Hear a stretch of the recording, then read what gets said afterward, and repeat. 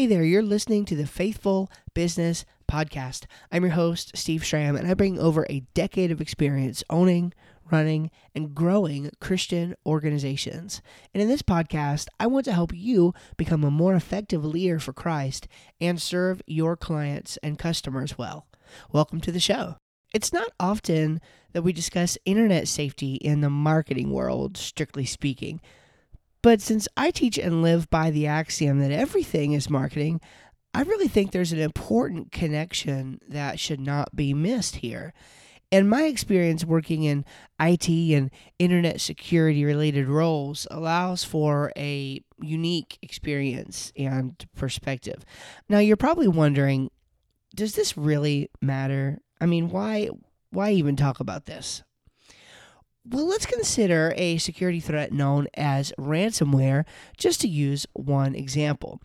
In a nutshell, ransomware installs malicious code on a client computer, moves quickly to infect the rest of the network, and then begins encrypting or locking down all of the files.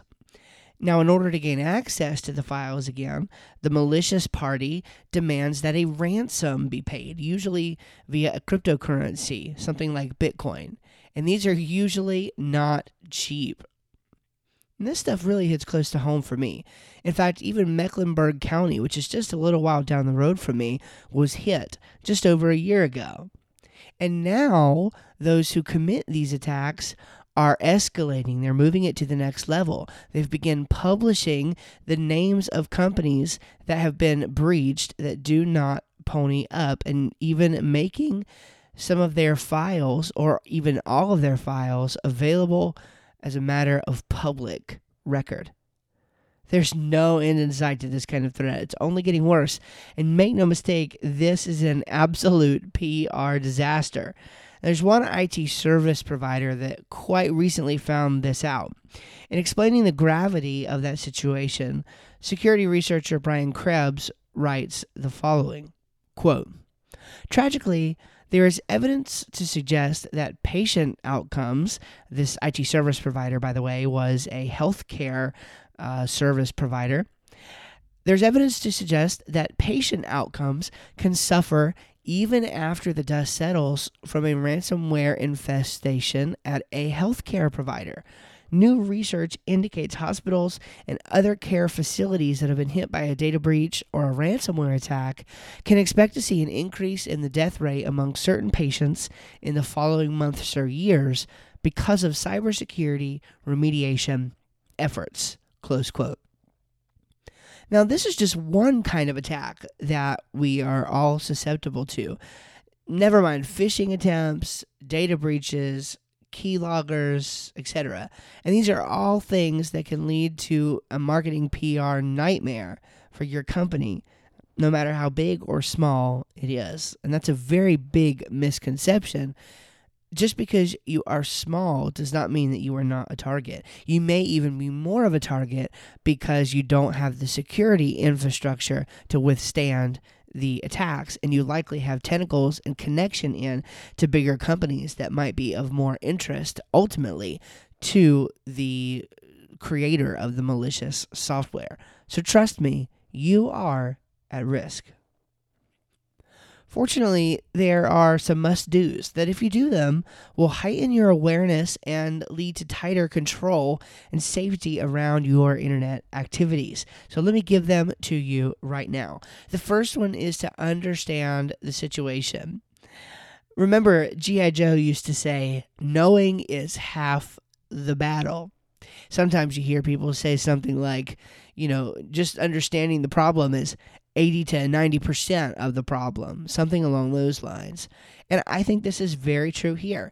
Educating yourself around the potential risks and rewards of doing business online has got to include knowledge of internet security when it comes to looking at 2020 and beyond. There are great organizations like KnowBe4 and Cybrary that are dedicated to providing this knowledge at different levels. You'd be well advised to take advantage of their resources. Many of these companies offer resources for free or at least very inexpensive. Secondly, is to clarify your priorities. Now, many organizations, to their detriment, I might add, don't place an emphasis on a heightened security posture. It's just nowhere on their radar. Do you still have a spreadsheet full of passwords? Recycle the same ones on all your sites? Do you have policies in place to protect your company from its own employees' internet activities?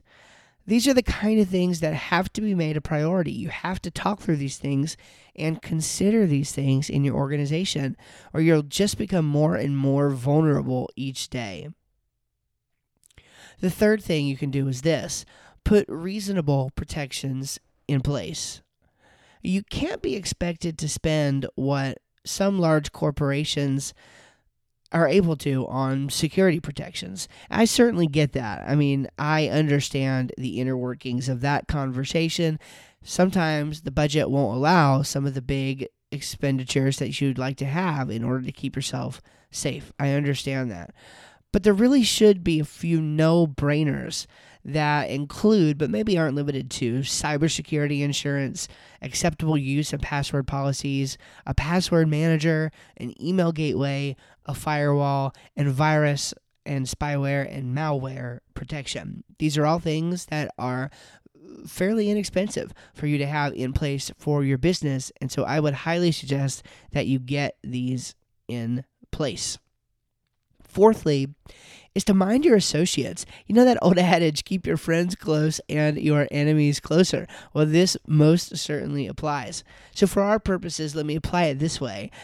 It simply means you can't be hands-off with respect to internal and external business dealings. Someone has to pay attention to the security in all of your transactions, processes, and communications. And if I could just put out a biblical analogy real quick, of course I forget the scripture reference at the moment, but I'm thinking of the time when Jesus asks, which one of you sets out to build a tower and forgets to count the cost or neglects to count the cost? It's that same thinking. You have to go into things intentionally, have an idea of what protections you need, have an idea of what it looks like to safely search and to safely do business on the internet in 2020. And then finally, the last must do, at least for this particular episode, is to measure twice and cut once. This is more timeless truth, but seriously, most bad guys get into the network, they infiltrate because of careless decisions on the part of regular users, regular, ordinary people like you and me. An employee who kept an unprotected password spreadsheet or clicked a malicious email link. Seriously, it's that simple to get caught up and to end up in a major predicament. I have seen it time and again. So that means that education is vital to eradicating this particular problem in your organization. Again, this is no matter how big or small. Nobody is immune. Careful attention and thought given to the best practices above is going to get you miles ahead of the others when it comes to this. So you can avoid being a target, and you should avoid being a target for as long as you possibly can if you want to keep a clean reputation and footprint online and be safe going into 2020 doing business. Now, there's actually a very closely related concept in marketing that's known as reputation management. If an incident were to occur, what would your public response look like? Think about that for a minute. If a security incident were to occur, what would your public response look like? Would you be able to handle it? This is a really important issue. So if you're concerned because you don't know what steps to take to make sure your company is doing it right, I would absolutely love to help. All you have to do is go to faithfulbusiness.com. So faith-full business.com/pick, P-I-C-K.